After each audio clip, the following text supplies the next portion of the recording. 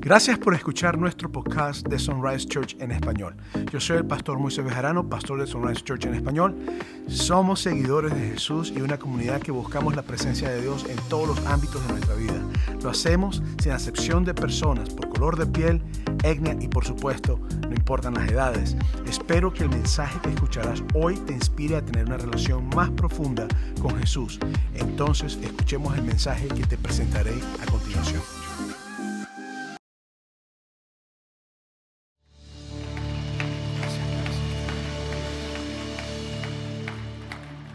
Con esa misma actitud voy a invitarte a que sonrías a alguien y diga: qué bien te ves hoy. Te ves muy bien hoy. Dígale ahí: te ves chulo, te ves chula. Qué bendición.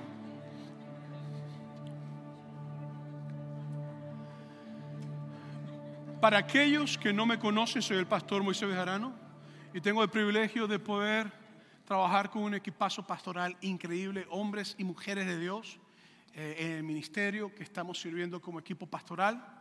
Y pues tengo el privilegio de tratar con la segunda parte de nuestra serie, Paz Mental.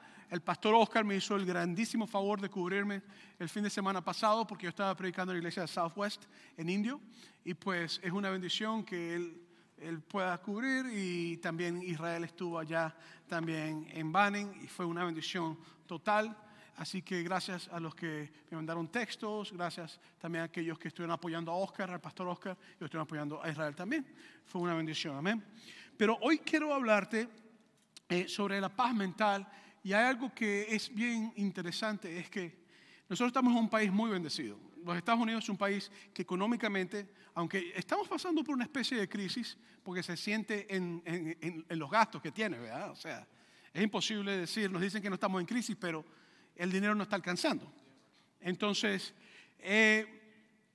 es increíble ver que nosotros no estamos en la situación, por lo menos de Gaza con Israel, donde hay bombas cayendo, donde hay diferentes tipos de conflictos bélicos en Ucrania, que ya va por mucho tiempo ya en una guerra contra un gigante, contra un David. Y pues no estamos en una situación que nosotros podamos decir están cayendo bombas, no hay forma de tener paz. Y aún así nuestra nación está con una epidemia de soledad y una epidemia de ansiedad, una epidemia de depresión y una epidemia a veces de ataques de pánico. Y todas estas cosas tienen que ver con falta de paz. Y pues yo tengo mis razones de por qué pienso que eso ocurre, pero hay uno en particular que es muy frecuente y que hace mucho daño, y son conflictos sin resolver. Oigan muy bien, conflictos sin resolver. Y hoy quiero hablar de eso. Porque todos hemos tenido un conflicto sin resolver. No hay ninguna persona en este salón que no tenga un conflicto sin resolver. Dice: pastor, yo estoy en paz con todo el mundo. Pues te felicito. Has logrado lo que yo todavía no he logrado. Espero algún día estar en tus zapatos. Pero todo el mundo tiene o ha tenido un conflicto sin resolver con alguien. Quizás te has movido hacia adelante. Quizás has logrado borrar la situación de tu mente. Pero la verdad es que ese conflicto no se resolvió. Quedó a medias, o simplemente hubo una separación o hubo algo. Pero todo el mundo, sin excepción, aún los personajes bíblicos. Yo tengo años estudiando la Biblia y te puedo decir que en la Biblia no hay ni un solo personaje bíblico que no haya tenido conflicto con alguien. Todo el mundo va a tener conflictos. Si tú me dices: yo no tengo esos problemas, pastor, no te creo. Creo que lo has tenido y no te has dado cuenta o no lo comprendes. Ahora, la Biblia está llena de grandes conflictos, y uno de mis conflictos más que he tenido que estudiar muy a menudo en la parte teológica, en la parte de lo que es filosófica bíblica, sería el conflicto de Dios con un ángel llamado Lucifer, que nosotros pues le hemos puesto el nombre de Satanás porque es la forma de traducirlo y de transliterarlo del griego y de latín al español, que es Lucifer. Le pusimos Satanás, que significa adversario. Y pues el concepto bíblico me dice a mí de que Dios, siendo Dios en el cielo, hubo un conflicto con él. Y que uno de los ángeles que estaba ahí dijo: yo quiero sentarme en tu lugar y yo quiero sentarme en tu trono. Entonces, cuando yo leo esto, yo sé también que la resolución al problema nunca se dio. Porque Satanás nunca se arrepintió de lo que estaba haciendo. Y lo que ocurrió fue que Satanás fue expulsado del cielo. Y sabemos que hay una solución que es un lago de fuego y azufre para Satanás y todos los que están con él. Pero en sí como tal decir que el problema se resolvió en el corazón de Satanás, nunca ocurrió eso. Entonces yo tengo que comprender, si Dios siendo Dios, que es perfecto en todos sus atributos y en todas las cosas que Él es, ha tenido conflictos con un ángel en el cielo, aquí va la pregunta, ¿quiénes somos nosotros para no tener conflictos entre nosotros mismos? ¿Sí me estoy explicando o no? Pero no solamente la Biblia te habla de esto, sino que la Biblia te habla de Adán y Eva, dos esposos que tuvieron conflictos grandes. Ahorita más adelante hablar de eso, Caín y Abel, que también me suena un poquito también. Abraham y Lot, tío y sobrino, crecieron tanto financieramente que tuvieron que separarse. La resolución para ellos de su conflicto, porque empezaban a perder los pastores ovejas que tenían entre ellos, fue la separación.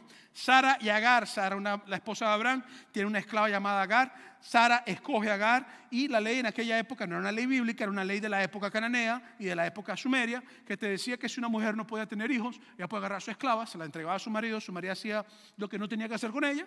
Si quedaba embarazada, ese niño venía a ser hijo de ella y ella venía entonces a resentir su afrenta de no poder ser madre, y con la hija del esclavo ella venía a ser madre. Y el conflicto entre Sara y Agar fue tan fuerte que Agar tuvo que irse con su hijo. Y fue un conflicto feo lo que ocurrió ahí. Pero entonces nace Ismael de Agar con Abraham, y sale Isaac de Ismael. Y hasta el día de hoy nosotros estamos viendo el conflicto de Ismael con Isaac. Es la guerra ahorita que está ocurriendo con Israel y con Gaza. Porque los ismaelitas vienen de esa línea, todos los países árabes, y Israel pues viene de la otra línea de Isaac. Entonces hasta el día de hoy, más de 4.000, 5.000 años más tarde, el conflicto de Ismael con Isaac no se ha resuelto y sigue ocurriendo. Y el mundo gira alrededor de ese conflicto. La Segunda Guerra Mundial fue alrededor de ese conflicto, hasta cierto punto. Y nosotros seguimos la guerra de los 6 días, en el 60 y pico, fue ese conflicto. La guerra del Golfo Pérsico, la guerra de Irak, todas esas cosas, la guerra de Afganistán, todo eso sigue por ese conflicto. Son conflictos que no se han resuelto. Pero si te pones a pensar, después te habla de Jacob y Esaú, dos hermanos que están luchando por la bendición del papá. Y al punto que Jacob, obviamente vemos un conflicto de Rebeca con su esposo. Ella hace que su hijo Jacob mienta a su papá y el muchacho le roba la primogenitura al mayor, que también se la había vendido. Y lo que ocurre es que después Esaú buscaba para matar a Isaac. Conflictos entre familias, ¿verdad? Pero después un conflicto en el Nuevo Testamento que es muy interesante, que es el conflicto entre Jesucristo y Judas. Judas se molestó tanto con Jesús porque no le estaba dando la ganancia que le estaba esperando, que lo vendió y lo entregó para que lo mataran. Es un conflicto sin resolver tampoco. Pero después entonces tenemos el conflicto de Pablo y Bernabé, dos apóstoles que Dios ungió y llamó para ministrar y los unificó. Y después en el libro de Hechos capítulo 15, el sobrino de Bernabé, llamado Juan Marcos, se va corriendo porque hay un momento de una persecución, algo pasó. Y Pablo después, cuando regresan, que quieren volver a visitar las iglesias que habían fundado, le dice a Bernabé, vamos a hacerlo. Y Bernabé dice, yo me quiero llevar a Juan Marcos. Y Pablo dice, no, yo no quiero que te vayas a Juan Marcos. Y el grupo que Dios había unido se desune en un conflicto masivo. Y se divide Juan Marcos con Bernabé y Pablo se va con Silas. Eso es lo que ocurre. Y la Biblia sigue dándote conflictos tras conflictos, tras conflictos, tras conflictos. Hay conflictos interpersonales y problemas interpersonales entre familias. Usted me va a decir que usted nunca tiene un problema con un familiar. Aquí todo el mundo ha tenido un problema con un familiar. Hay padres que tienen problemas con papá, con mamá, con esposos, con esposas, con hijos, con sobrinos, hijos con padres, hijos con madres. Conflictos. Hay conflictos con amigos. Y yo tengo mucho cuidado a los conflictos de pareja y a los conflictos de amigos. Porque como yo soy pastor, a mí me traen conflictos para intentar resolver los conflictos. En un día yo puedo tratarte a ti 7, 8, 15, un conflicto, lo que sea, pero semanalmente yo puedo tratar muchos conflictos. Y el asunto es que yo he aprendido que a veces las parejas se están cayendo a golpes como perro y gato, y tú, si estás ahí como mediador, si cometes el error de decir, oh, esto es así, esto es así, después los dos hacen las paces y tú te conviertes en el enemigo. ¿Okay? Y he aprendido que también en conflictos familiares eso también ocurre mucho. Entonces, por eso es que yo lo que hago es, yo he aprendido que los conflictos se resuelven por sí mismos si las personas hacen lo que tienen que hacer. Pero también hay conflictos con jefes y con personas en poder.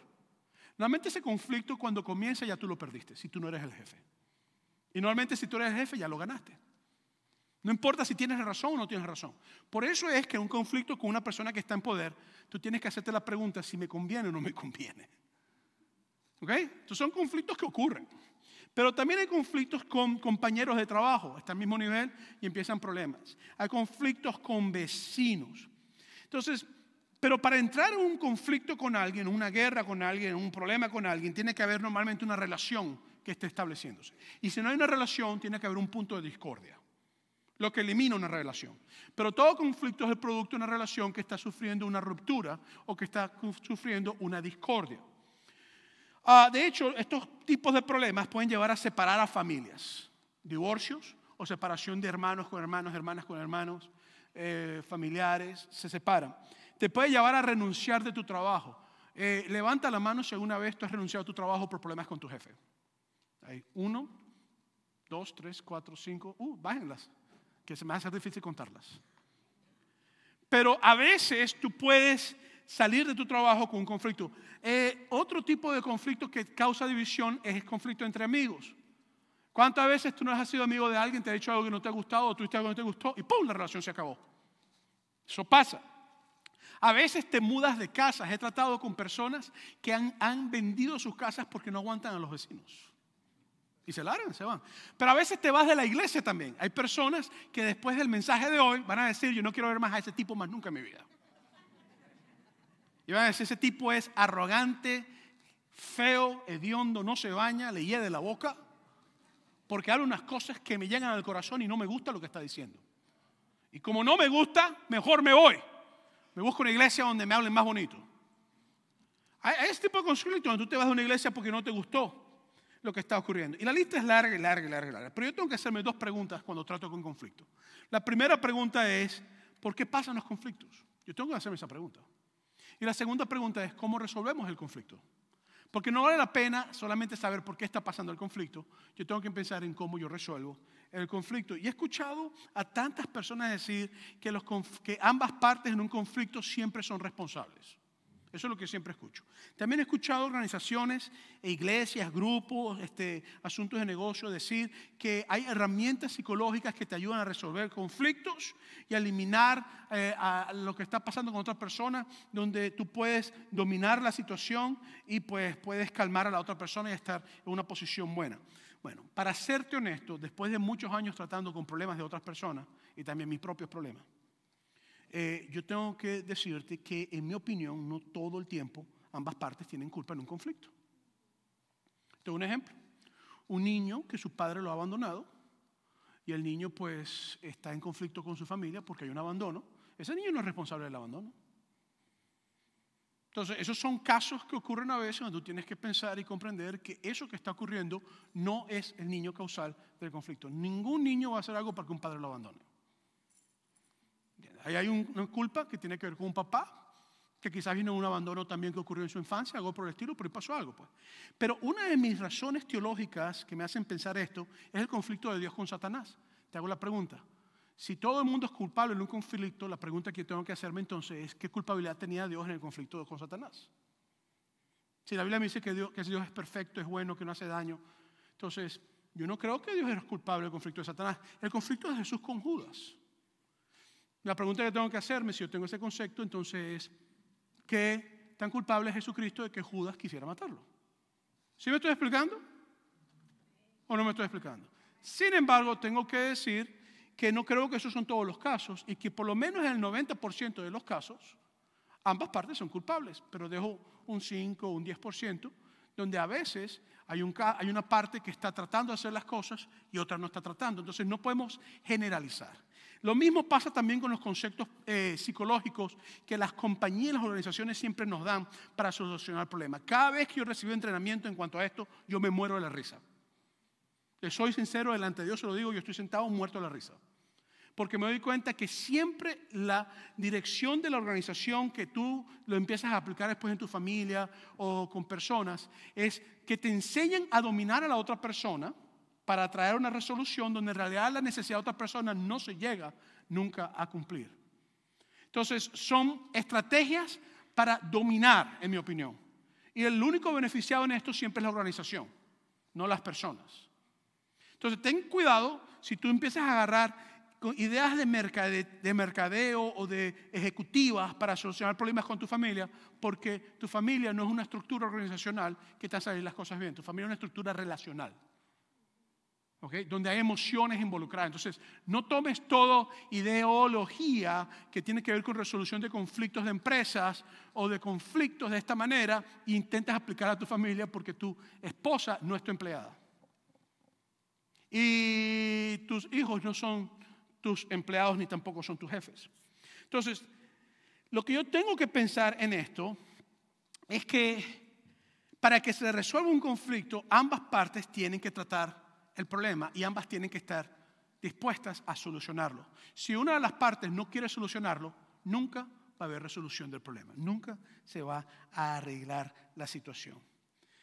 Y creo que esto me lleva entonces a lo que la Biblia me dice, porque la Biblia es muy clara en cuanto a los conflictos. En Santiago capítulo 4, versículos 1 al 2, me dice esto. Dice, ¿de dónde vienen las guerras y los pleitos entre vosotros? ¿No es de vuestras pasiones, las cuales combaten en vuestros miembros? Codiciáis y no tenéis, matáis y ardéis de envidia y no podéis alcanzar, combatís y lucháis, pero no tenéis lo que deseáis porque no pedís.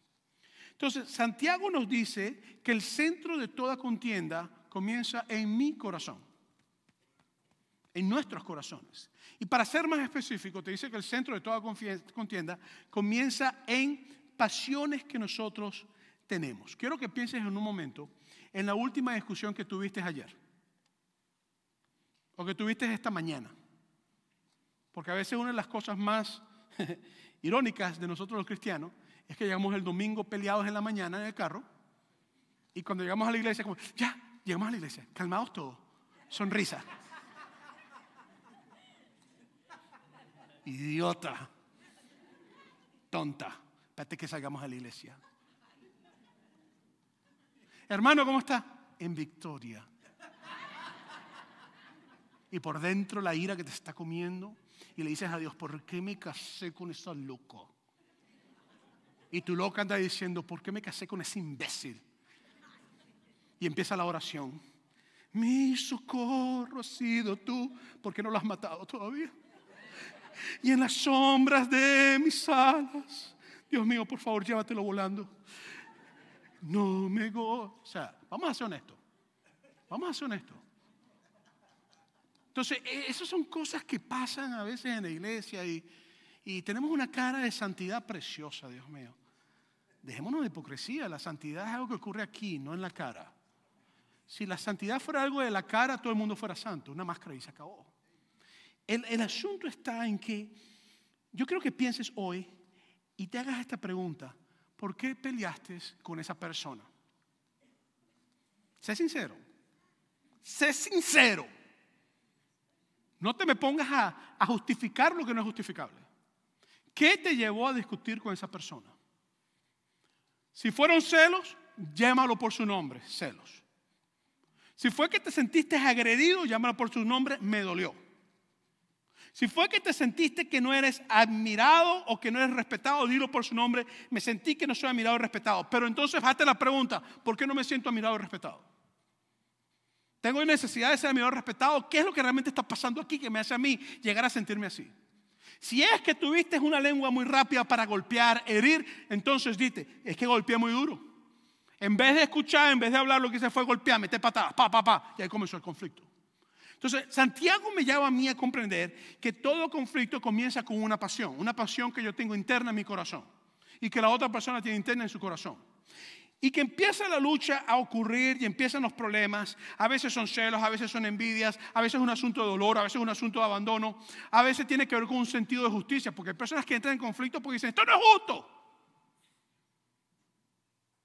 Entonces a veces tiene que ver con un sentido de justicia, a veces tiene que ver con un sentido de odio, a veces tiene que ver con un sentido de rencor. A veces fue que cuando estabas chiquito los dos hermanos estaban creciendo y uno tenía 5 y el otro tenía 4 y el que tenía 5 le metió el pie al que tenía 4 y se cayó y se golpeó la boca y 20 años más tarde están peleando porque cuando tenían 4 y 5 años el otro lo empujó.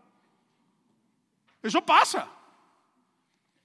A veces yo me siento con parejas o con familias o con hermanos de la iglesia y me vienen a traer los problemas más tontos.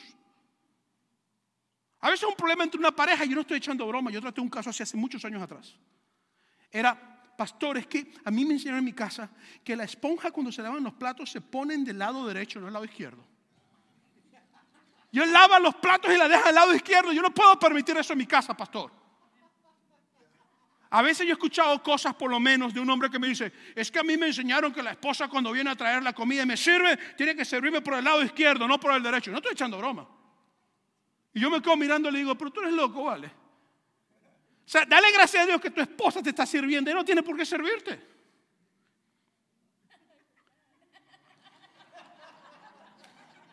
Hermanas, digan gloria a Dios. Aplaudan a la mujer que está aquí. ¡Woo! Gloria a Dios, la mujer que está aquí. Hombres, ódienme, es el momento que se vean de la iglesia y no quieran regresar.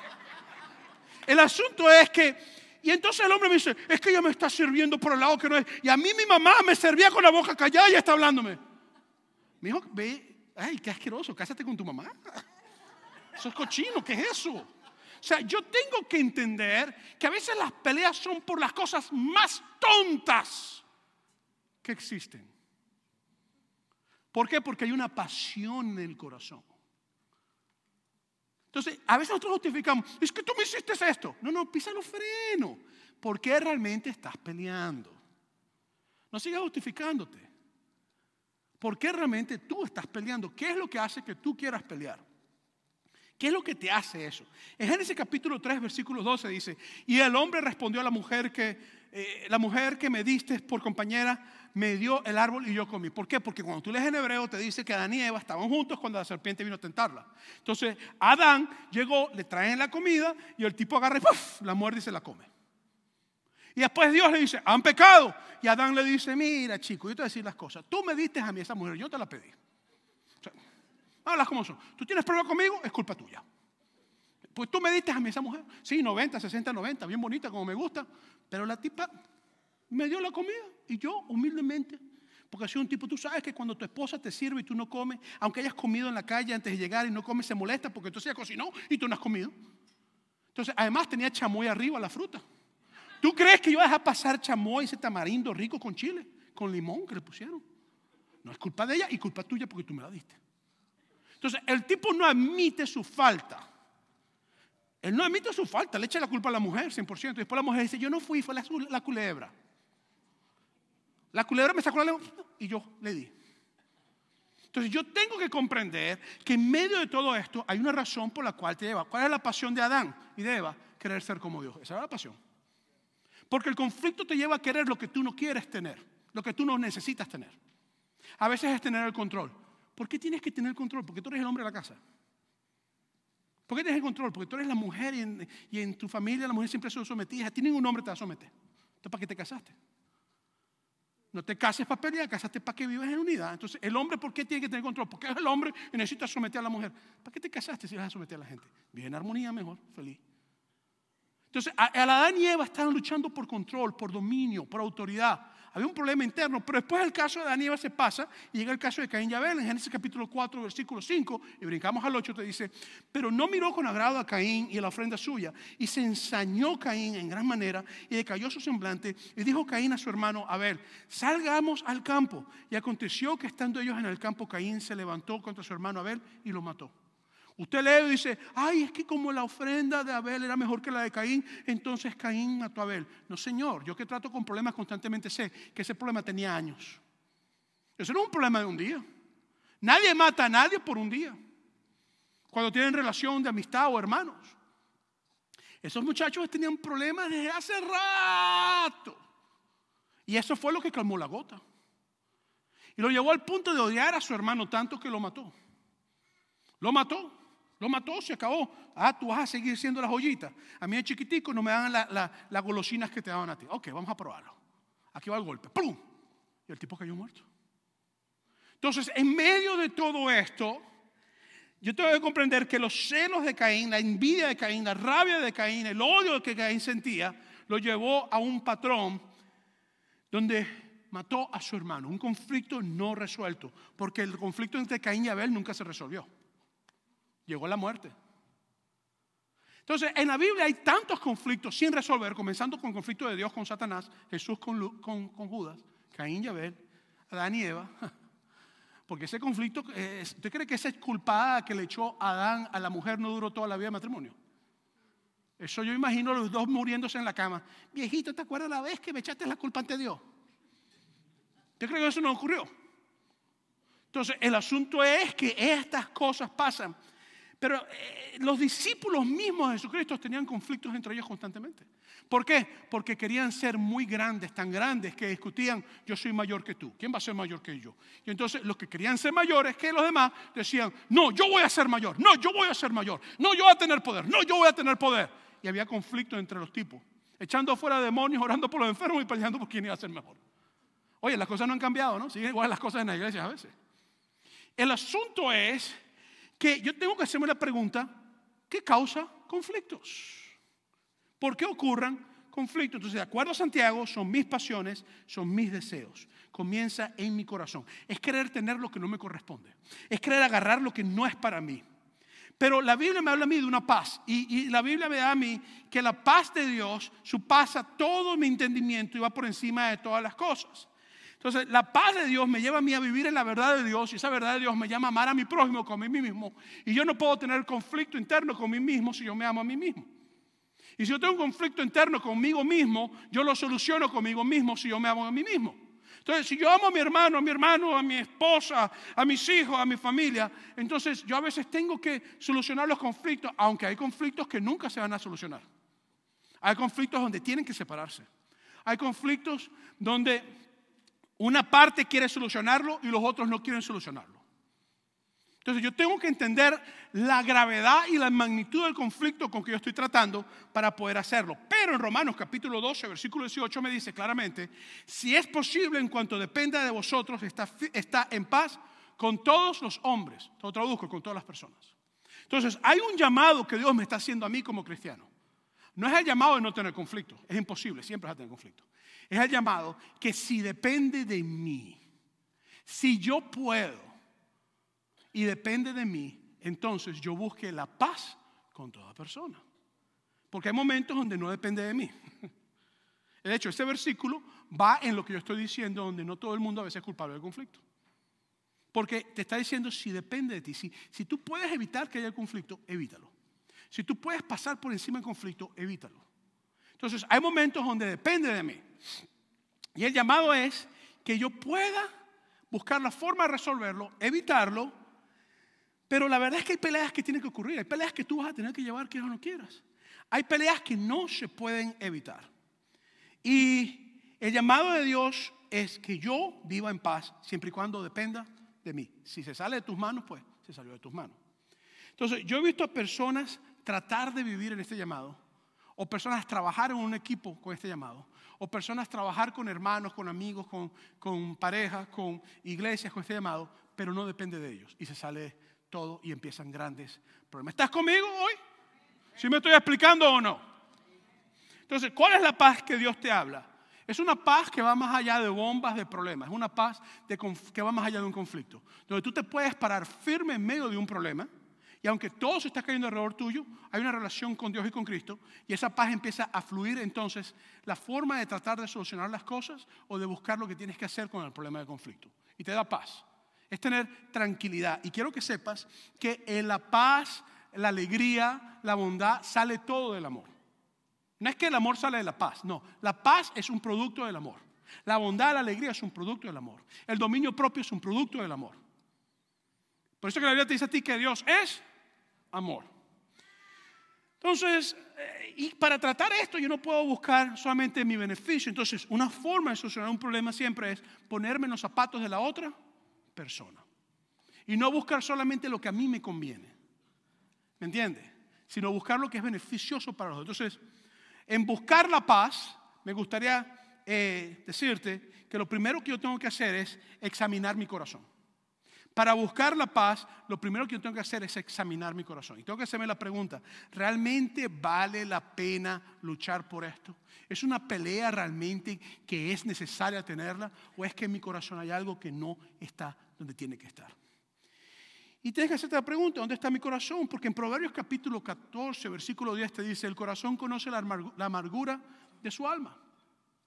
Tú solamente sabes por qué tú estás bravo, tú solamente sabes por qué tienes celos, tú solamente sabes por qué estás molesto, tú solamente sabes por qué esa pasión te causa a ti la necesidad de querer controlar las cosas, o porque esa pasión te hace sentirte herido, o si realmente te han herido. Porque a veces hay conflictos que tú tienes porque tú no pones suficientes límites. y dejas que te abusen. Eso estaba en conflicto. Pero lo que Proverbios me dice es que yo sé las razones por las cuales yo estoy molesto. Después en Proverbios capítulo 19, versículo 11 te dice: la cordura del hombre detiene su furor y su honra es para pasar por alto la ofensa. Y esta mañana en el servicio de las 9 he dado un ejemplo, por lo menos, de lo que tiene que ver con el corazón, ¿no? Porque yo me acuerdo hace muchos años de estar en el estado de Nueva York y estábamos en un sitio, una reunión, habíamos a comer, un restaurante, un asunto que había ahí. Y cuando vamos a comer, había un hombre que estaba ahí con sus ojos cerrados, sentado, y yo sabía que él era el esposo de una amiga mía que se había casado con él. Yo no había ido a la boda, pero él estaba ahí, y yo me acerco y le digo: hola, ¿cómo estás? Y el hombre no me responde. Le digo: hola, ¿cómo estás? Y el hombre no me responde. Y yo dije: hola, ¿cómo estás? Y el hombre no me responde. Oye, una rabia que me dio. Yo dije: este tipo a mí no me va a hablar. Ok, está bien, yo sé cómo son las cosas. Y de repente llega ella y lo toca aquí por el hombro.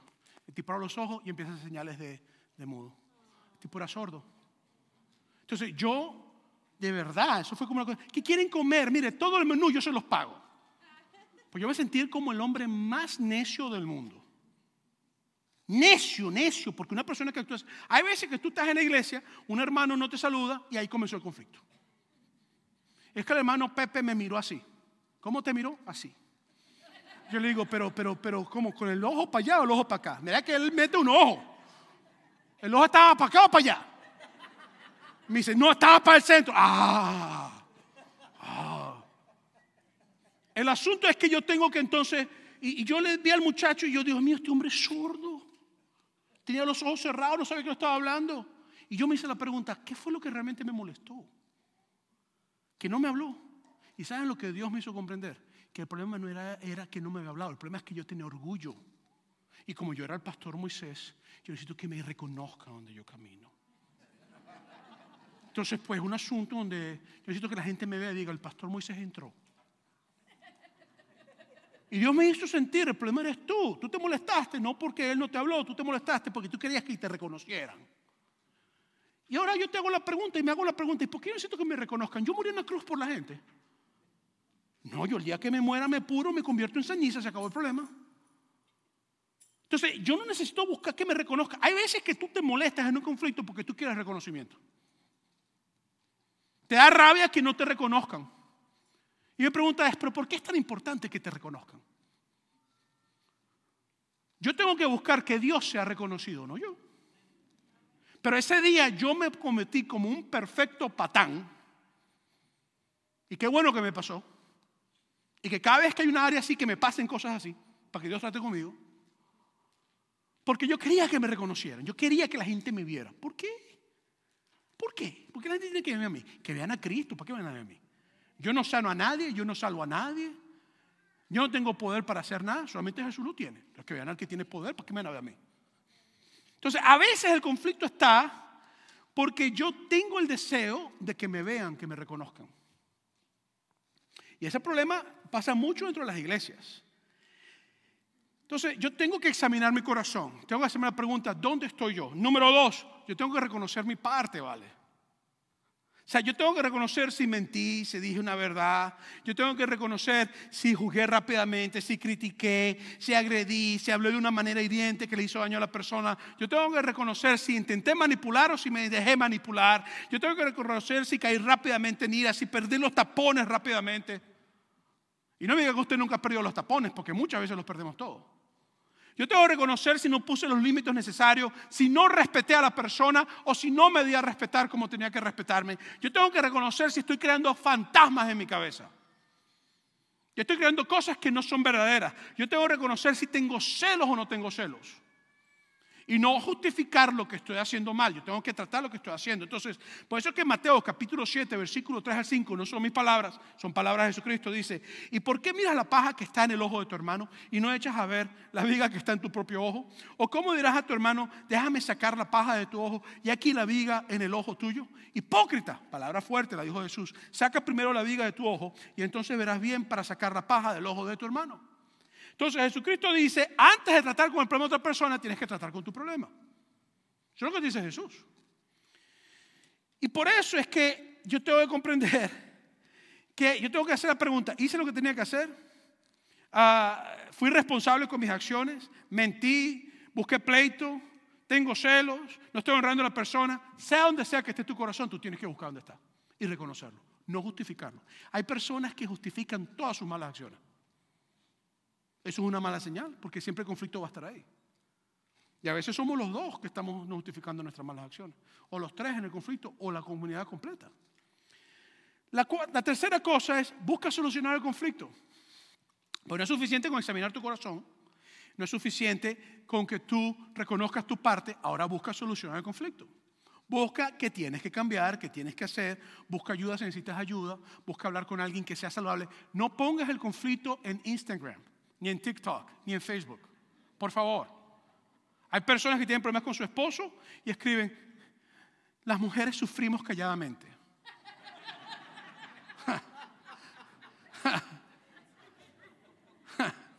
Y el marido manejando, ya empezó esta.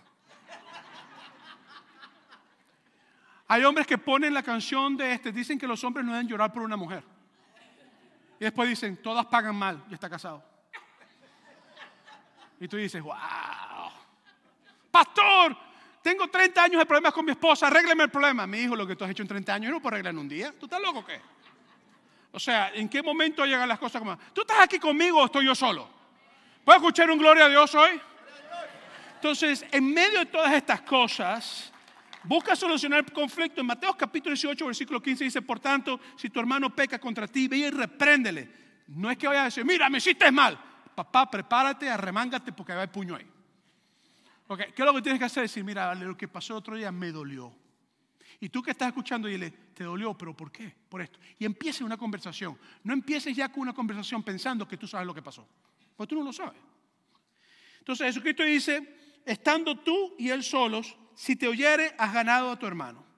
Después te dice en Proverbios capítulo 18, 13, al que responde palabra antes de oír, le es fatuidad y oprobio. El problema de nosotros es que nosotros hablamos tan rápido antes de escuchar. Oye, no hables tanto, escucha más. Escucha más. No, hazte un favor, cuando estés en un conflicto, cállate la boca. En boca cerrada no entra mosca. Escucha lo que la persona está diciendo. En Efesios capítulo 4, versículo 26 y 27 dice, airaos, pero no pequéis. No se ponga el sol sobre vuestro enojo, ni des lugar al diablo. ¿Por qué tú crees que el diablo quiere que nosotros estemos felices? No, el diablo quiere destruirnos. Él te va a sembrar, te va a dar el fruto de la discordia para que tú le eches la culpa a tu esposo y tu esposa a ti. O a tus hijos, o a tu jefe, o lo que sea. Número 4, piensa en beneficios de ambos. Hay personas que quieren solucionar problemas y son tan egoístas en las soluciones que yo digo, esto se va a convertir en un problema peor. O sea, no busques tu beneficio, busca beneficios de ambos. Y no digas tú lo que es el beneficio de otra persona. Yo sé lo que es mejor para ti, mi cielo. Tú vas a hacer esto. El hombre sentado, ya empezamos otra vez. La mujer sentada, ya me va a poner a terminar. Pregúntale, ¿qué es lo que tú quieres? Y si es negociable, negocialo. Y si no, pues hacértelo. Y si no es negociable, no puedo hacer eso. Y te llevo entonces a lo que sería la última resolución, que sería, no sigas sangrando por la herida. Hay personas que están buscando solucionar el problema, pero no buscan perdonar. Para solucionar los problemas hay que hacer dos cosas: perdonar y pedir perdón. Entonces, si tú sigues sangrando por la herida, el problema nunca se va a solucionar. Y esa es una de las estrategias que Satanás tiene sobre nosotros.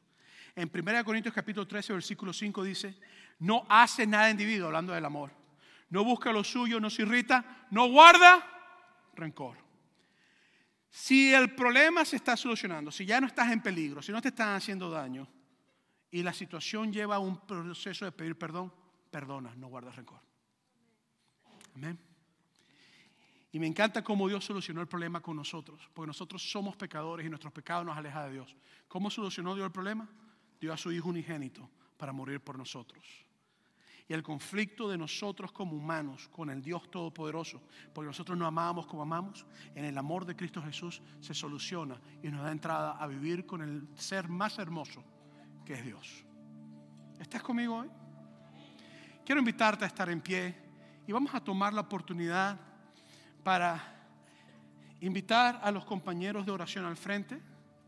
Y si tú estás aquí hoy y tú no has conocido a Jesucristo como tu Salvador, déjame decirte que Jesucristo dio su vida para solucionar el conflicto entre mis pecados con Dios. La vida de Jesucristo fue puesta en la cruz del Calvario para que yo tuviera entrada y acceso a la presencia de Dios. Entonces yo quiero invitarte a que si tú no conoces a Jesús, que hoy tomes la decisión de darle a tu vida a Jesús. Quiero invitar a la iglesia que cierre sus ojos, por favor.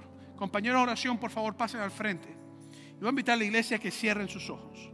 ¿Hay alguien aquí que quiera recibir a Jesucristo? Si hay alguien aquí que quiera recibir a Jesucristo, por favor, ahí donde tú estás, te voy a pedir que hagas una oración conmigo.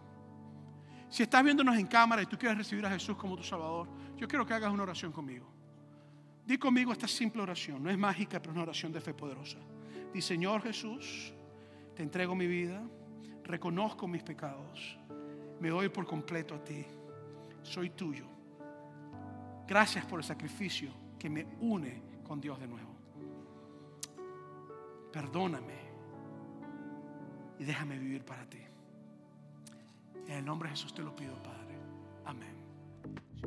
Gracias por escuchar este podcast. Quiero invitarte a que lo sigas escuchando. Si has sentido que Dios te ha hablado, entonces te invito a que sigas los siguientes pasos. Aquí hay dos formas de hacerlo.